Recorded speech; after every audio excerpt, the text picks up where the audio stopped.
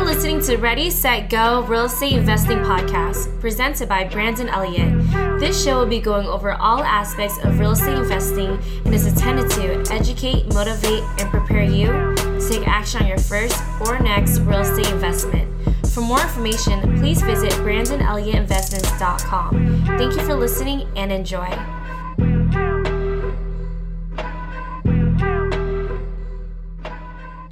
Welcome back, everyone, to Ready, Set, Go Real Estate Investing Podcast. I am your host, Mr. Brandon Elliott.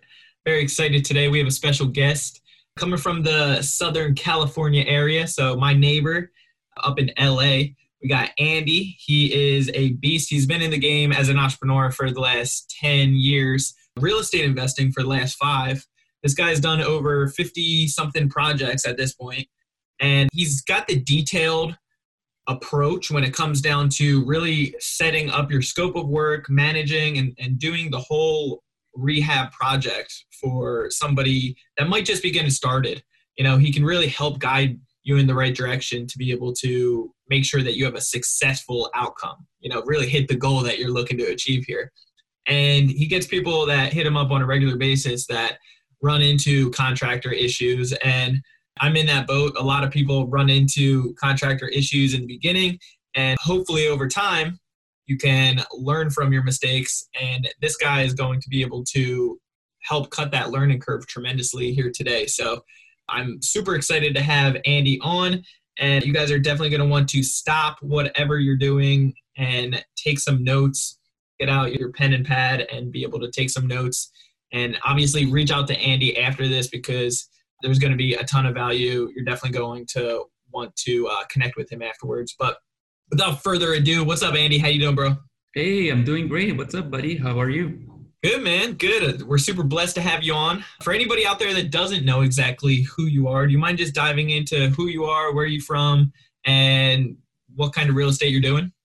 Yeah, absolutely. So I started my own first business in clothing manufacturing here in Los Angeles 10 years ago. So that was my bread and butter. I had industry experience before that. I didn't just start off it. I had a few years of industry experience, and then I started my own company. So what we did was full package deals, private labeling. So if you take a water bottle, you put your label on it, private labeling.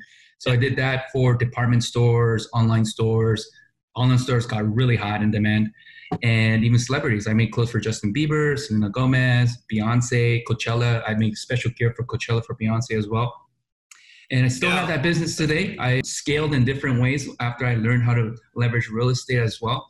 And we still have that today. And I think something really important from the clothing business is that we have very strict due dates, right? Because if you think about these big companies are paying top dollar retail, right? Price, triple net leases. I didn't know what that was when I was in clothing, but now I know because of real estate, triple net leases when the tenant will pay for the rent, the utilities, everything, like even construction, all in cost, right?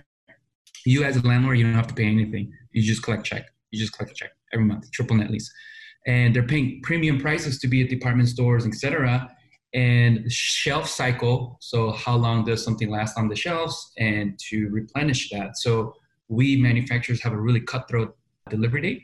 It's called a due date. And if you don't deliver, there's something called a chargeback.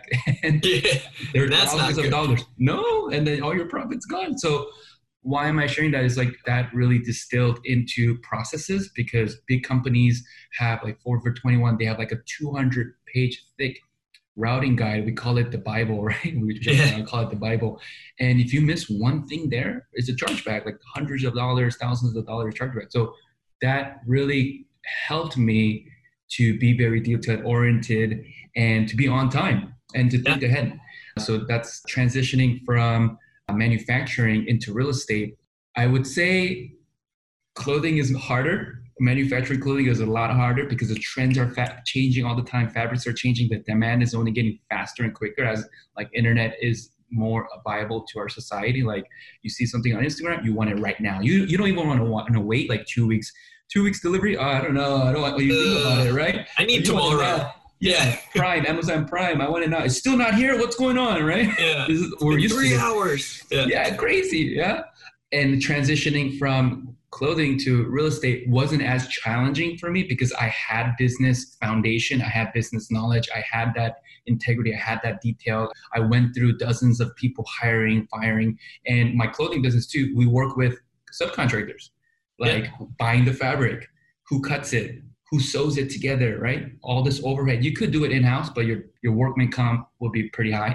Insurance will be pretty darn high. So we leverage other contractors. We would leverage other sewing companies and factories to assemble these products together. So transitioning to real estate wasn't a whole different new thing for me. Okay. If anything, I think real estate could be easier if you know what you're doing, which we could go into detail about it in this podcast here. But that's what happened. And then I got into real estate about 5 years ago. I'm the type, like, I like to learn first, and I joined Fortune Builders, and that was a really good investment on my side. I hear from other people, oh, it's not worth it. You know, in my opinion, it really depends what you put into it. You know, I can take a $10 book and read it 10 times, and every time I read it, I find something new, right? So it really depends what you really put into it. And I put into it. If I put $1 in, I'm going to get $10 back. At least I want to.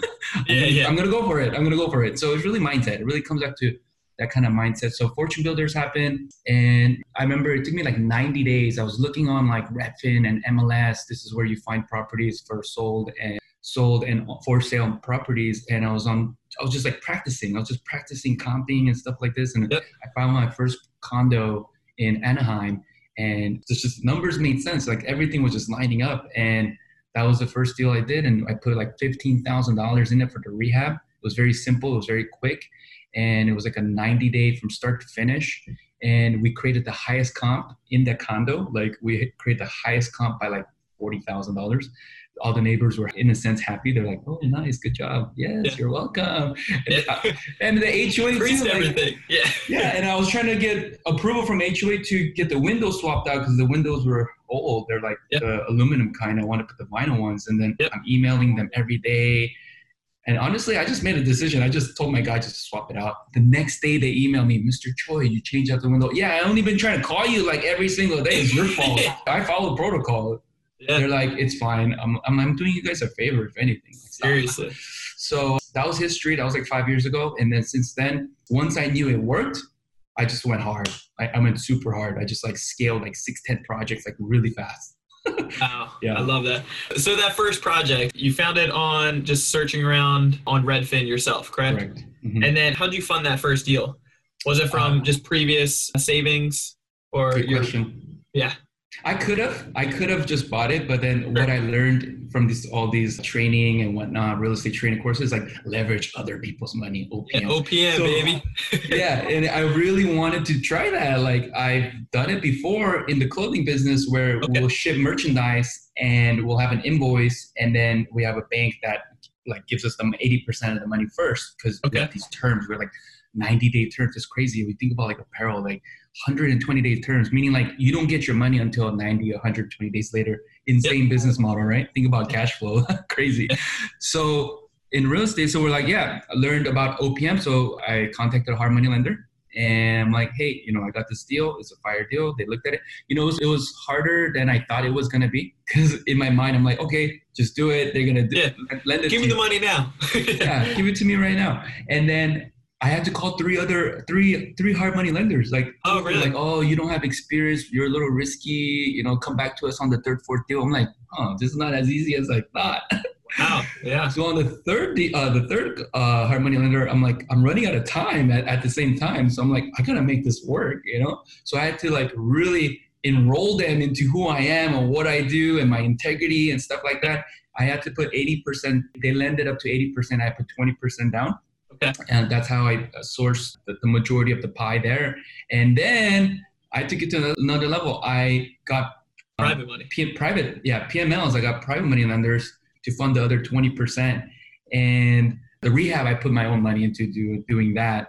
And then that's how we closed on that property. So out of pocket, you were about $15,000 for the rehab, and you raised the first portion with hard money, the second portion, small bit, 20% with private money. So I mean, $15,000 out of pocket for a short time frame. And then what were the numbers on that? Like what kind of profits did you actually make? Yeah, so we bought this property at 240,000, and I put $15,000 in it for the rehab, and then let's say about like 4 months of holding costs, which wasn't much. It was like Yeah. 12% on the loan. The loan amount wasn't too high. So Yeah. I think I was paying like $2,500 a month at the top of my head. It's been a while. Yeah, nothing crazy. But then one thing that we really leverage is I did a 6 or 7% listing. Okay. And then this was my first listing, and I purposely did that. First of all, I hired a top-notch realtor for listing it, and we offered 4% to the buyer side. Wow. Hence, we created the highest comp. That was a strategy. We did that intentionally.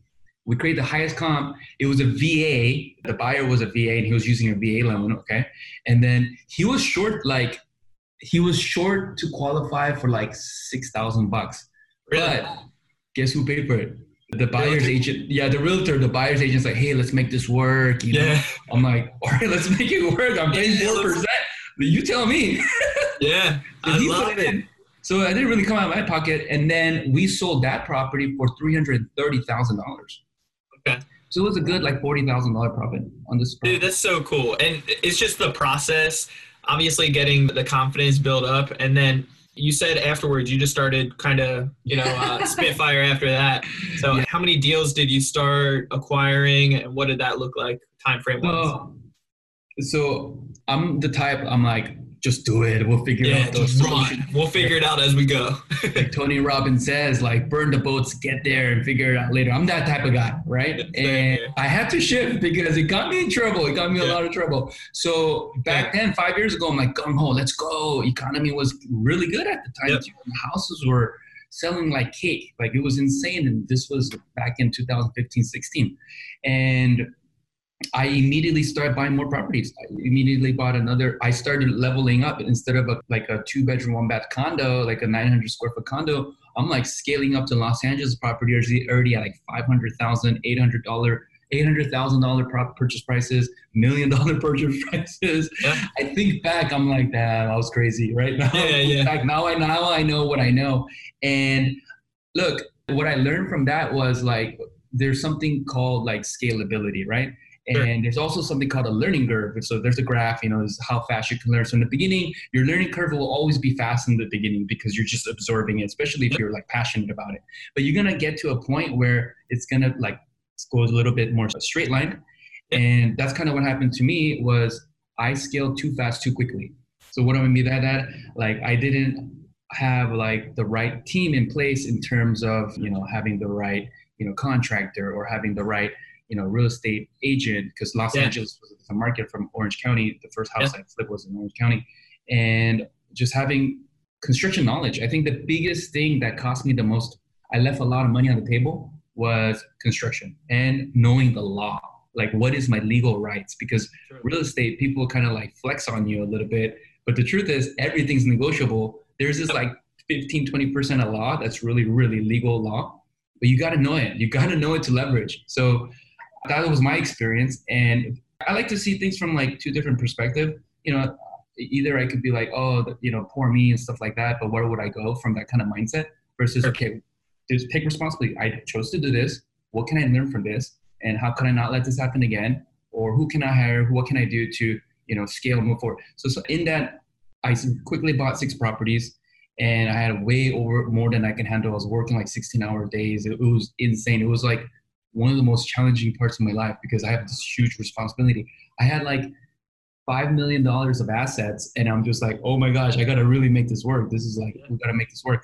So I really had to evolve myself as a person to look at myself in terms of my character. They say at your hardest time, it defines who you are and stuff like this.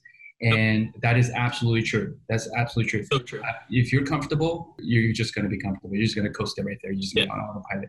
But when you have challenges in your life, that really tests your virtue. That really tests your grit, your values. There's so many things to test, and you have a choice. Some people, you might be in that situation and you might break. I don't know. There's some people you might be in that situation. I see it and I need to do this. I need to move. I need to shift. So it was really a mental thing. It was a huge mental thing for a year. And we sold all those properties. We made everything whole. We're good now. And we're still moving forward. We're still moving forward. So what kind of learning curves Like, have you ever lost money on a deal? Has there been any type of deal that you're just like, wow, how did I get myself into this one, but still come out on top? Yeah, I think if a real estate investor didn't lose money, I would be like a little suspicious.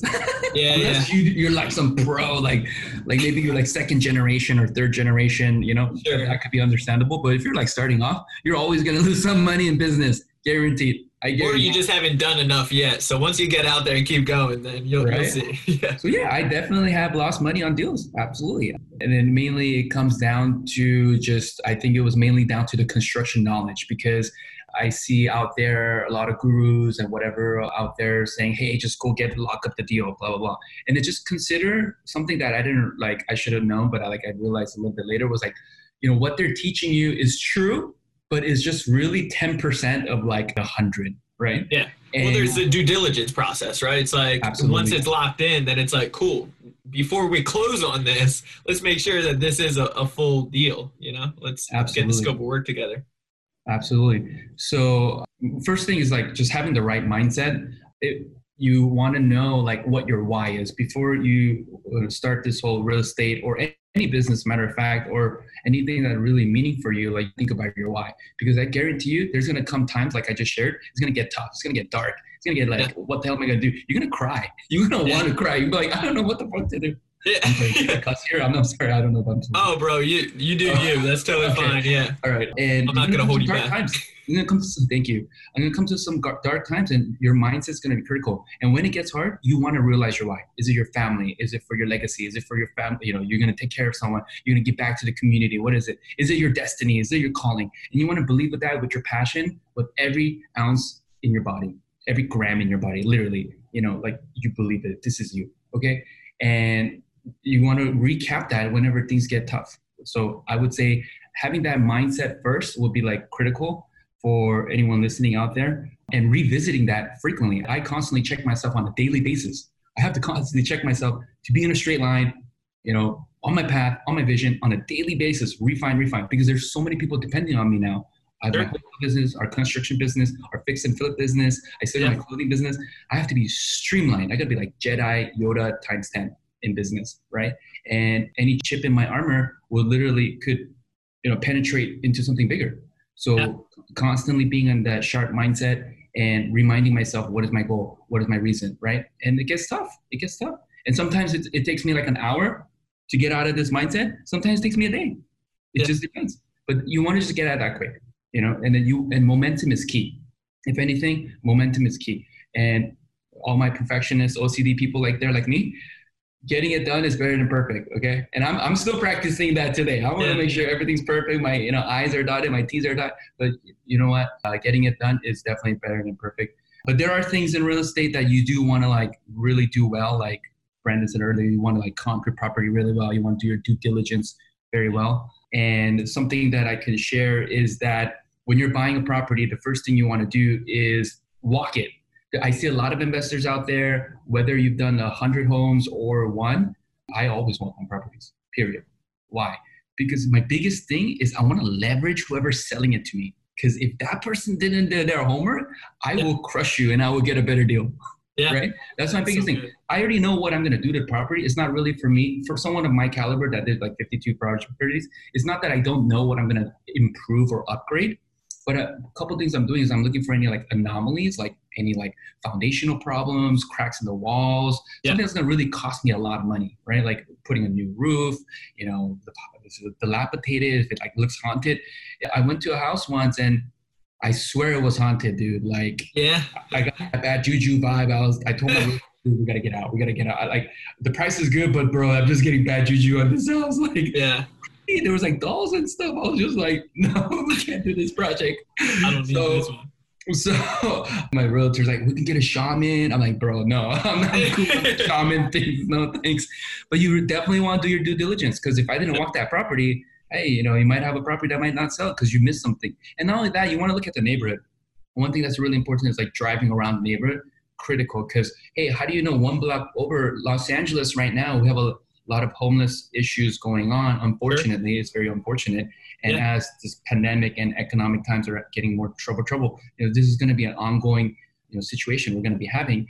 And there's pockets of LA. You're like in Santa Monica in a great area, and then you have this, people here, and unfortunately, and when you're selling a house, you want to consider this because people are going to be, if you're renovating it and making it beautiful, people are going to pay top dollar, and you're expecting them to pay top dollar. So the location and what's in that location is critical.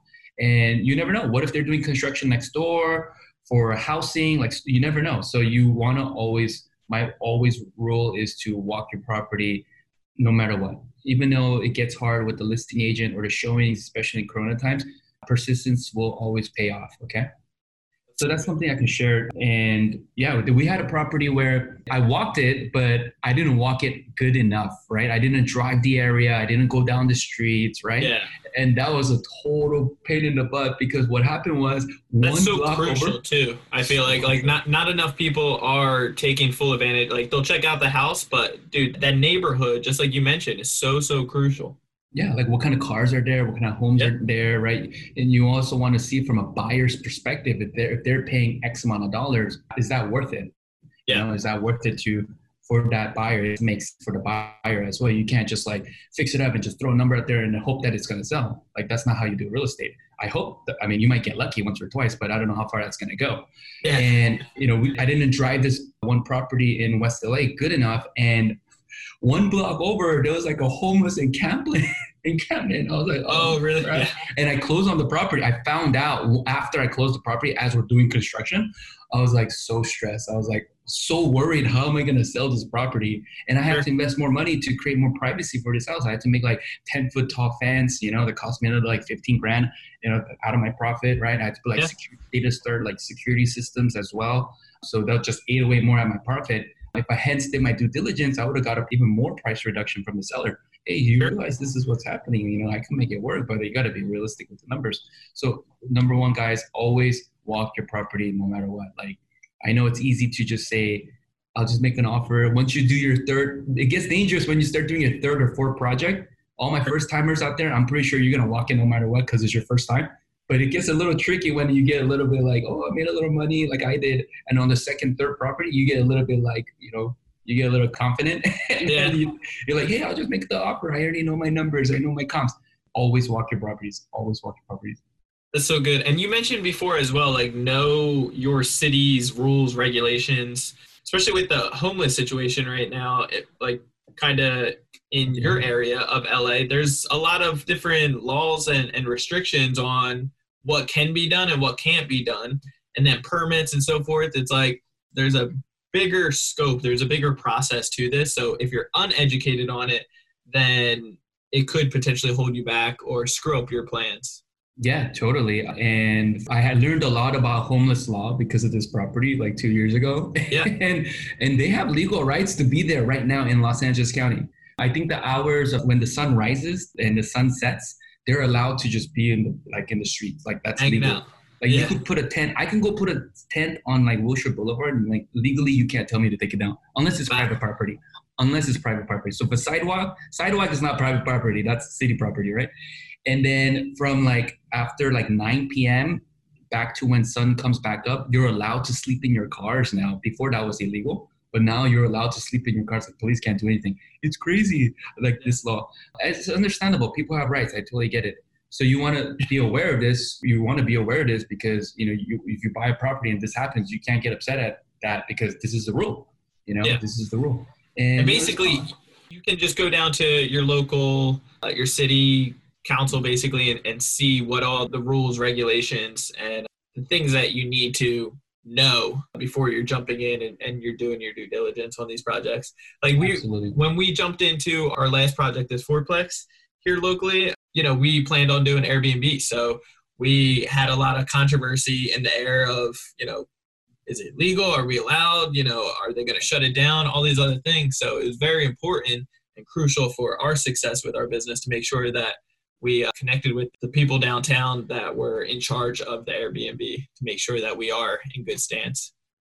For the most part, you're just doing fix and flips, and you are doing wholesaling now as well, correct? Sure.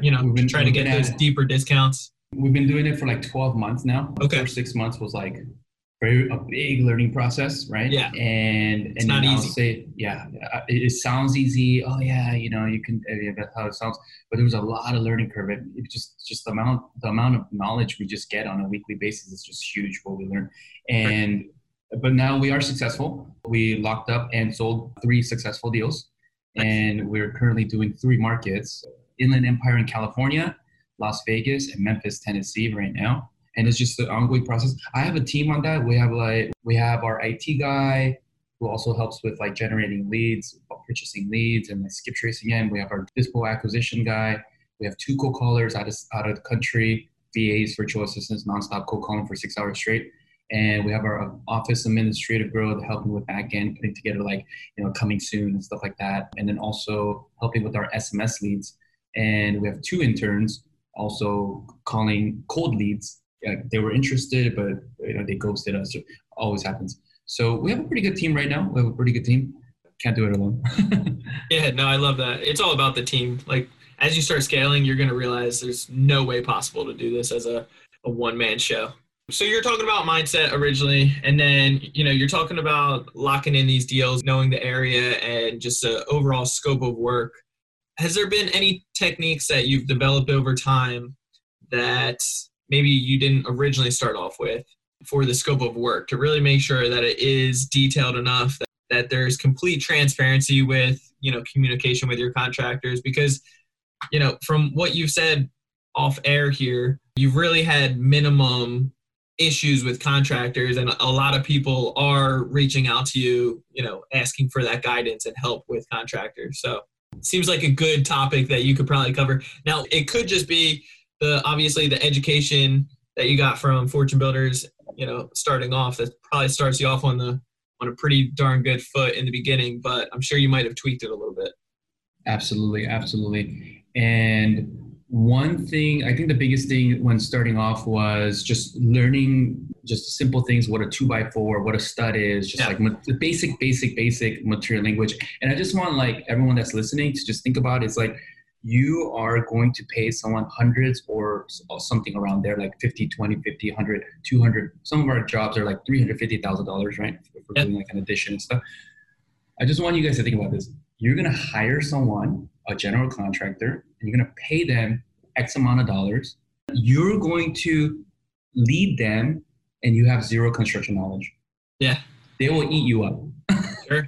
You're going to have change orders. You're going to have issues. Yep. This is great kid. The favorite word. This is great kid, Mr. Choi. This is great kid. we don't deal with crickets anymore, but but before, things would be cricket. What the heck? What is that?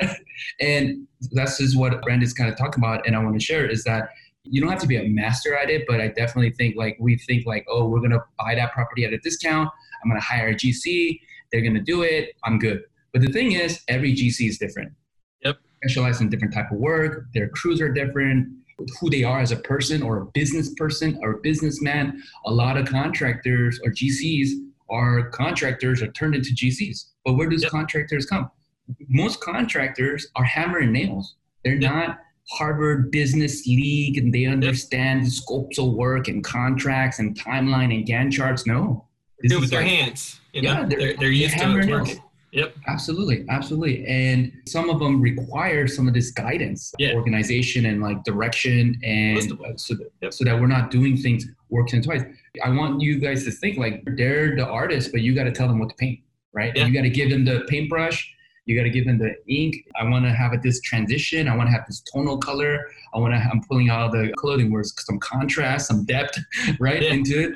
And think about it this way, another way I can explain this is you are the director of a movie, and then they're your cast, right? They could be the role player, or they could be the follow-up player, or the actor, and you got to direct them. So, but before we could direct them, something that I highly suggest for everyone to do is really know your market. Are you gonna do a quick cosmetic, you're just gonna do paint, flooring, just clean it up a little bit, put it back on the market? Or you're just going to do kitchen, bathroom, a little bit more work than that, a kitchen, bathroom, flooring, maybe needs a new roof, maybe not. Or are you going to add square footage? Some parts of Los Angeles, Manhattan Beach is $1,500 a square foot. That's crazy. $1,500 for a 12 by 12 place per square foot. Oh my gosh. if you're paying anywhere from 200 to 350 a price per square foot to build new footage, and you're flipping that for 1,500, some areas 100. Definitely want to add square footage. Yeah, absolutely. And that's something that is a potential exit strategy. I'm talking about all these exit strategy. And then some of the developers that I work with as well, we do ground ups, right? So I think for first timers, definitely you want to start small, do more of a simple project and learn, because I guarantee you there's going to be 50% of things you're not thinking about right now. When you buy that property, it's going to happen. I guarantee you. We've shrank that down to like 10, 15% of unforeseeable things now. Sure. When I was starting out, I was like, every day was new. It's like, oh my God, what do I do? And then what's going to happen is you're going to have to learn in that moment. Either you're going to learn or you're going to delegate. I highly suggest to learn it. If you're going to make real estate a passion or like a future thing, like definitely learn it, because buying the property is important at the right price. But if you use all your money, like you go over and change orders because of what we're talking about here, lack of experience and knowledge and delegation, you're going to break. Hopefully you make something, or you're going to make less. Number one, you're going to break even, or you're going to lose money, right? Or here's another crazy one. Another scenario is that you might have a product that looks good, but it doesn't sell. You don't want to be on the market for like 6 months, right? So it's very daunting, especially you got this like interest payment stuff. So buying the property is absolutely important. Acquisition is probably one of the most important things, but following through with that, being in budget to follow through is equally important. So really know your numbers and know what you're going to do to the projects. And it could be easy to just have that conceptually in your mind, but real estate is a team business. So now for us, we document everything. So if I'm writing my scope of work, it's documented, it's in Dropbox or Google Drive. These are pretty much almost free softwares you can use. And we have it accessible by other teammates, realtors, contractors. So I'm not having to re-explain it all the time. It's already there for them to see. And we'll get on a Zoom call, in today's times, or we'll get in a meeting 6 feet apart, and then I'll print it out, have copies, and we'll walk it together, right? Yeah. So number one is just knowing what you're going to do to that property, right? Are you going to do a quick flip? Are you going to do like bathroom, kitchen? And really look at the comps. There's a point where it doesn't make sense to put Carrara marble in a home price at $500,000 because your price per square foot, the marble is like $15 a square foot. It doesn't make sense. Like that's something where your return on investment would not make sense, because people in that area, 500,000 in Los Angeles, that's like more on the lower spectrum. So for you to put like, top of the line finishes, you're not going to get more money for it. So you're going to have a skill set as you keep doing more, like, okay, where can I push the envelope and not? But really knowing your numbers and knowing the market, because you don't want to have too big of a superior property and no one's going to really pay the extra money for that, right? Yeah. So that'd be the number one thing. It's so funny because you mentioned changing up the scope of work, or as you're learning. Like I've literally changed my scope of work as I was on the scene and messing up like dozens of times in the beginning. And it's just so funny to think about. It's just those beginning learning curves. Hopefully you guys can learn this, and take it from us before you actually get out there and do it yourself. But when it comes down to your contractors and the work itself, are you getting bids on materials and labor included, or are you just doing labor and then you get the material separately? So when I was starting off, I would buy all the material. Yeah. And at that moment, 5 years ago, I was willing to do that because I wanted to learn. I wanted to learn all the different types of material. And then I would buy the wrong thing and I have to go return it. It happened all the time. Yeah, that's good though. I like that. Hanging out at Home Depot and Lowe's and really checking out everything. Yeah. You're going to learn. Now, Brandon, I memorize where everything is in Home Depot. Yeah. So I don't need to ask. I just know lighting is here, plumbing is here. Like the layout is all the same for every Home Depot store, if you noticed. Yeah. They have it all in the same sections, right? So you're helping out other new people coming around. Yeah, people are asking me like, hey, where do I find this? Oh, it's right there. Being nice to people. And for me, 5 years ago, I was willing to do that. I wanted to do that. I'm the type of guy, like, I want to know, I want to learn, right? I want to be a master at my craft. So I was willing to do that. But at a certain point, my contractor started expecting this. So I'm like, and what happened was I started to get busier because I have more projects. Yeah. And then they're like, hey, Andy, I need this. I'm like, I can't go get it. I'm like, can you go get it? And then we have this little like problem because they're not used to that, right? Yeah. So we had to pivot there really quick. I'm like, hey guys, look, we're doing more projects now, and I need you guys to like start, getting materials, And they said, hey, it takes time. It's going to take away from my bid. I said, okay, that's totally reasonable. You got to wait in line. You got to load the truck. You got to bring it. You're spending a couple hours, right? And so we had to pivot in that moment. But now in today's time, if we can, we will always get a bid for material, label, and warranty, all in one. Okay. Because no more we want to have this situation where, we brought the wrong material. And if I bring the material, technically I'm responsible for the material. So if it breaks, then I got to go fix it. I got to go replace it. Versus if I tell my contractor to go get it, then, hey man, this product you bought is not working, so I need you to go fix it. And that does happen, and nothing is perfect. Like we buy things and, things happen, right? So I just don't want to deal with that on the back end anymore because we're just constantly about moving forward. So I keep putting that responsibility to my subcontractors or my contractors, but we're paying for it. I tell them, hey, this is what we need from there. And just because now we're just more focused on acquiring more deals. I'm running the wholesale business, right? I'm more like, hey, you got enough things going on, right? Yeah, you don't need another headache. So me personally, I've always noticed in the beginning, several years ago when we just got started, I was getting higher bids, something, it just didn't, the numbers were totally off in comparison. And then I would ask for the difference, labor wise, okay, how much time is this going to cost to do this activity or whatever, this task? And then I just didn't like it. So I got in the routine of getting them to go to the store, pick it up, and either do a phone order or giving them a credit card with their name on it to be able to make the purchases so I can keep track. And then they're responsible for it. But then later on, it did help me to be able to see exactly the difference and the materials needed on each project. It comes out to be pretty much the same thing. Yeah. If you do the same type of standards typically. Yeah. Now, when you mentioned, knowing the area and then the type of quality of materials are going to be slightly different on when it comes down to a luxury fix and flip versus maybe a rental. Are you keeping any of your properties? Currently, we have 2 Airbnbs and we have a commercial property that we're renting out. Okay. So for those, have you done the higher upgrades in those or still just kind of keeping it rental grade? Yeah, so the Airbnb, this was an interesting one because we went on market. We were thinking we're going to flip it. And then just the offer wasn't coming in where we wanted to. Like we were going to like literally break even. So we're like, okay, we talked to the partners, like our investment partners, like, hey, we have 2 choices. Either cash out and no one's going to make anything, or we could refinance this and then we can actually make like $1,500, $2,000 a month. And then, it's a 5-10 year loan. So 5-10 years later, we'll put it back on market. So we all agreed. Everyone said, okay, that's in our interest. It's fine. That's totally reasonable. They're okay with that idea. So we refinanced the loan and then we turned it into an Airbnb and then COVID happened. So the Airbnb stopped. We're doing really well with the Airbnb. It was in Venice Beach, California. So per night, it was like $500 a night. Yeah, $700 a night for a 3-bedroom, 2-bath.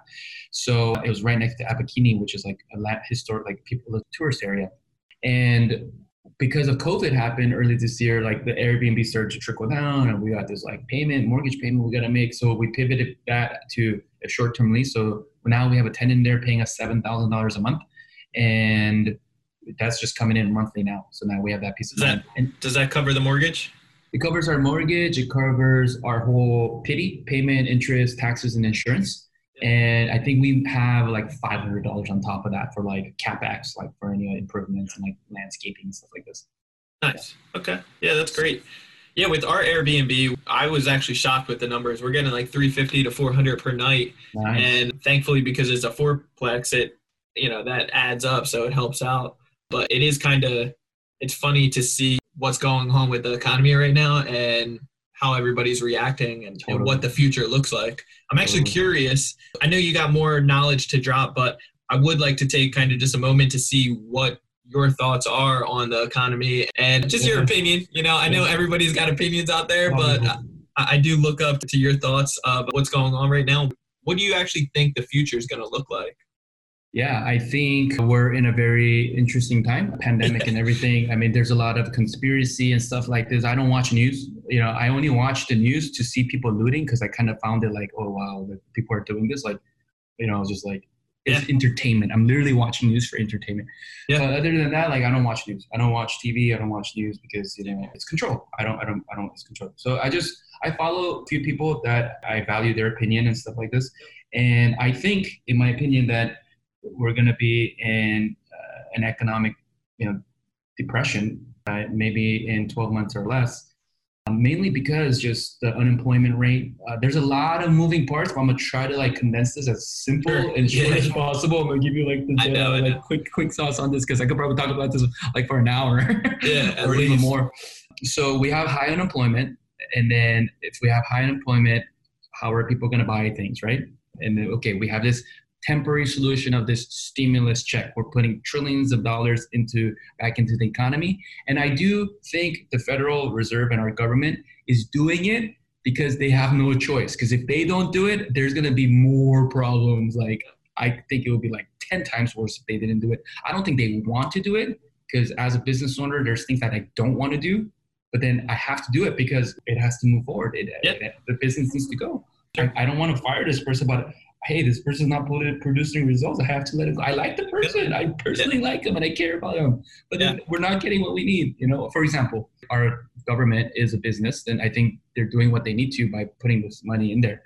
But they all know, and we all know, by putting all this money, we don't know what kind of repercussion this is going to have in a short-term period, right? There's all this hypothesis of inflation and things like this and whatever, our national debt's getting higher and stuff like this.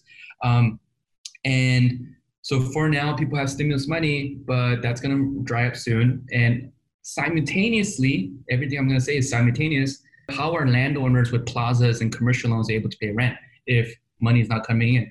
I hear a lot of stories about small business owners shutting down, nail salons, etc. It's constantly on NPR, new person.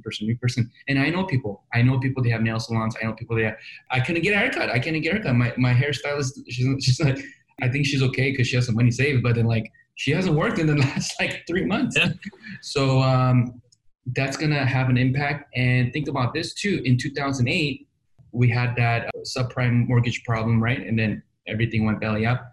And if you think about it, in 2008, all that foreclosures happened. Okay, so say in 2009, 2010, people started to buy properties, especially commercial properties. And commercial properties are 10-year loans, right?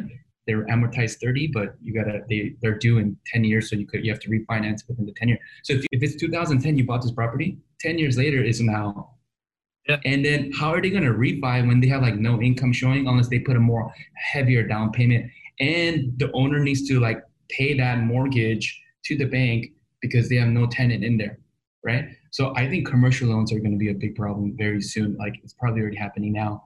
And these are mainly for people that are over leveraged and they're relying on their tenant to pay their mortgage, right? Like They have no other income for that building other than the tenant. Unless you have a lot of money and then you can cover it, you're good. But then I don't see people coming back into work right away fast. And I think this is going to create a habit, like people working from home and this whole Corona thing, stay at home thing. I think now that it's like almost 3-4 months, psychologically, if any of you people like believe in that, like it takes 21 days to form a habit. We've formed so many habits that we're not even aware of right now. Like it's so dangerous. That's why I said earlier in the beginning of this conversation, like you got to be always forefront of your mind and guarded at all times. You got to be laser sharp. Since COVID, I've adopted better habits. We haven't stopped one single day of work, my team and my whole company, nonstop, go. Thank God construction is a necessity business, essential business. So thank God I'm blessed. Thank God, seriously, that's really a blessing and I'm grateful for that. But in terms of the economy, I think everyone should prepare for the worst. And whatever you think the worst is, I would multiply it by 10. Because if it didn't happen, you'd be on the better side. Or if it happened 50%, it'd be better. I'm the type of guy like, okay, let's aim for 100. If we get to 100, yes, great. If we got 50, okay, cool. That's still better than 20, right? Sure. So it's kind of mindset. And then you never could be ever like too conservative. And I think today's the time like you really want to like double check and triple check everything. Personally, and how does this tie into like residential flipping? I'm personally not into projects that's going to be like 12 months, 6 months. I specifically look for properties that I can turn around the construction in 30 days in and out. So maybe I'll open a small wall. I'll get like a over-the-counter permit on the internet, like over-the-counter, just internet. I get a kitchen, bathroom permit done. And the inspector comes, it's all kosher. Window permits, roof permits, kitchen, bathroom in most cities should be over-the-counter unless you are opening up walls, then it's a different story. But if you're not really opening up too many walls or like relocating the walls, because that's structural, do not just break a wall, guys, because some of these walls are supposed to be there to hold your house. So talk to an architect, talk to a contractor, or hit me up, send me a photo or something. But I'm just doing quick, fast turnaround, quick flips right now. And yeah, I would just have everyone just prepare for the worst. And then there's one thing I would just want to say is like the volatility of money. So like if I gave Brandon $1, then Brandon would use that dollar to go buy some new nicer Jordans, and that person's gonna go, because I know Brandon likes shoes. I would, yeah. Of course he would. I know that. Yeah. If you guys watching, you know he likes shoes. We know. He had red shoes when I met him, so I remember that. So if I give Brandon $1, he's gonna go use his dollar to buy some Nike Jordans, and then that company is gonna pay another employee, etc. So it passes on, right? So that's like we call the volatility of money. Go ahead, Google it. Volatility money graph. You're gonna see right now the volatility of money is low. Why? Because everyone's home, COVID's happening, don't go out, blah, blah, blah, blah, right? But then that's a big economic problem because money is not circulating, right? Think about it. If I had 10 oranges and now I only have like 3 oranges, I have 7 less oranges, right? Yeah. What happened? It's gonna produce less. Like if this tree was producing 20 oranges every month, but now it's only producing 3, that's a big problem. And this is for the whole nation. Yeah. So I think volatility of money is, whole world. Yeah, that's correct.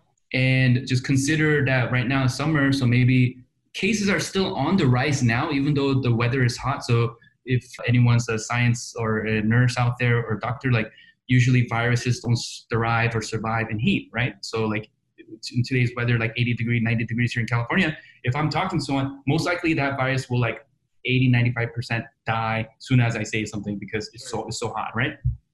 But cases are on the rise now. And think about it, if cases are rising now, what's going to happen in the winter when it gets colder and viruses thrive in the winter, right? Flu season. You guys all hear about flu season. So based on everything I'm telling you about commercial loans, volatility of money, and just looking at the facts, if these true cases are happening, I mean, I'm not really checking each person, but the cases and the conspiracy behind it, who knows? There's a lot of craziness. So and always look at both sides of the coin here.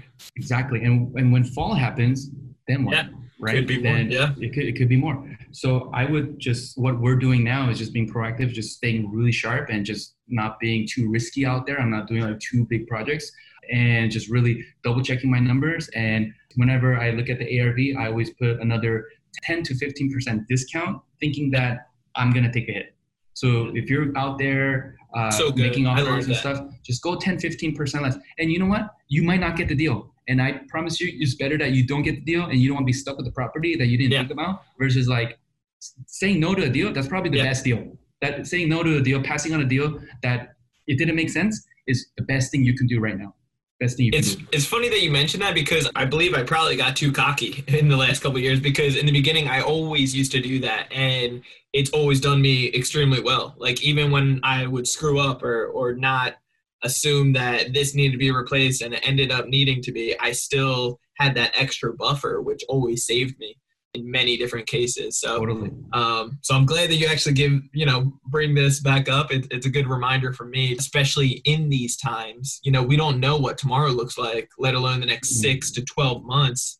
And the signs that are arising, it's like, well, we should start being very conservative and maybe I should start putting that buffer back in there. So that's a great point. So Andy, I know you got like a ridiculous amount of knowledge. I don't know if you want to like rapid fire last couple things or if you think anything would be super good to leave the listeners with. Otherwise, we're going to have you back on again sometime in the future because you're a wealth of knowledge. Thank you. Appreciate it. I think my final words is just when you're rehabbing a project, guys, like just consider, like Brandon said something really important. I just want to like elaborate a little bit. You're going to be making decisions on the side and it's normal. Like before, because I'm like an OCD and perfectionist, I had the scope of work and then later I have to go change it. It really personally bothered me. And this is one of those characteristics I had to develop. I have to be okay with this a little change here and there. You're a business owner. And then I had some used to it. But this took me to another level. Like, okay, we have to do it. The biggest thing is not to react. Okay. You're going to want to react. You're going to get pissed. You're going to be upset. You're going to get some anxiety. You'll be like, oh crap, it's going to increase my cost now and all this. But number one thing is keep it cool. Just what is the problem? What is the problem? Okay, this window won't fit. Okay, that's the problem. Okay, hey, this beam is here. That's the problem. Or hey, this pipe is here. Or hey, we got to redo that. Okay, what is the problem? Simple. And then second, what are the solutions? Simple, right? What are the solutions? And write them down. Simple as that. And I make it interactive with my contractor. So if it's the plumber and the framer, I get them together in the same place. Hey guys, let's talk about it and figure it out. If I have to FaceTime them, whatever, we just get it done. And the key here is speed, okay? Because if you have a hard money payment, unless you're out there just buying your own cash and have no interest, good for you, okay? Give me a call. Good for you, yeah. Give me a call. Give us a call. Give me a random call. Let's do some deals. But most people, you're going to be leveraging the bank's money, hard money, or PML money. So every day counts because you're paying interest on a daily basis. So the key here in a great rehab is not going to be perfect. You want 80% to go to schedule, but you want to allow 20% of what if and unforeseeable things. And like Brandon said, you want to be able to identify the problem, the solution, and the cost. Okay. Yeah. Just because every solution has a cost, and two types of costs, time and money, right? Because time is important because we're paying interest on a daily basis, but also how much does it cost to fix it, right? So I always like to tell my crew, is that the best option? And they go back to the drawing board, and then they come back to me. It might take an hour, it might take a day. Is that the best option? And then they come up with another option. And I'm like, okay. And I already know what option I want to do. Is just I'm practicing with my guys for them to make better choices and decisions. Yeah, and think for themselves properly. Like, what would you say? I already know what I want to do, but I just like, okay, hey, is that the best options, guys? Because I have one. And I always challenge my guys, hey, guys, just come up with 2 to 3 options. Don't just bring one. Bring 2 to 3. 3 will be great. Like, let's go to like Benihana's on 3. Yeah. If you bring 3s, I'll be very happy with you because you're going to be saving me a lot of time and money. So it's worth me taking you to $100 Benihana, right? Yeah, yeah. And I get to eat too, right? I like that. But this is key. Problems will always happen. Hey, if you want to take this to another level, you can actually apply this in almost all aspects of your life, guys. Any problem you have, what is the problem? Write it down or think about it. I would highly suggest to write it down. And what are the potential solutions? And what would it cost for me to get that done? Time and money, right? In business, it's usually time and money. And just if you have that in your mindset when you're doing construction, not to get stuck on the problem, but identifying and having things flow through, that would help you so much. And then I just want to be clear on something. In the past, I would be like, oh man, $500, right? And I would and what I would do, someone would give me a change order for 500. Okay, like here's the problem, here's the solution, is 500, right? And then what I would used to do like 4 years ago would be like, I would try to find another option to get that $500 cheaper, but it took so much of my time and energy and away from my business because now I'm being like a total technician. I gotta rotate the wheel.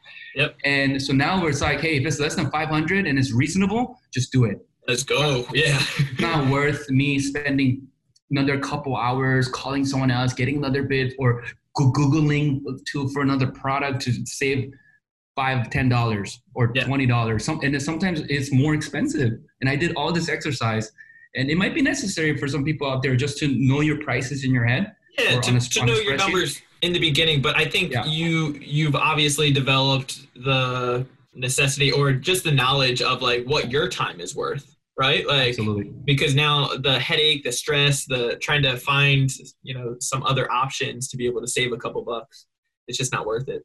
Yep. So I would say just pencil in that what if and then just move through it as quick as possible. And that is key. Not to get stuck on your rehab because there's something called, last thing I want to just tell you guys is there's something called like momentum. I'm sure everyone had that moment where you've been in the zone and you've been on fire and then just things are making sense and you're just able to make decisions a lot quicker and clearer. And then there's this other day you're just like, oh no, what's happening? And you want to control everything and it doesn't work. And you don't even feel like you had a productive day.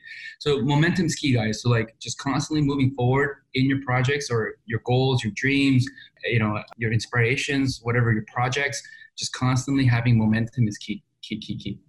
That's so good. Just to add a little side note, when it comes to any type of decisions, you're trying to figure out the pros and cons of all your different options, I've easily just write it down, the pros and cons of all my different options on whatever the problem is, and that's always helped me on the really tough type of things that I'm being super indecisive on.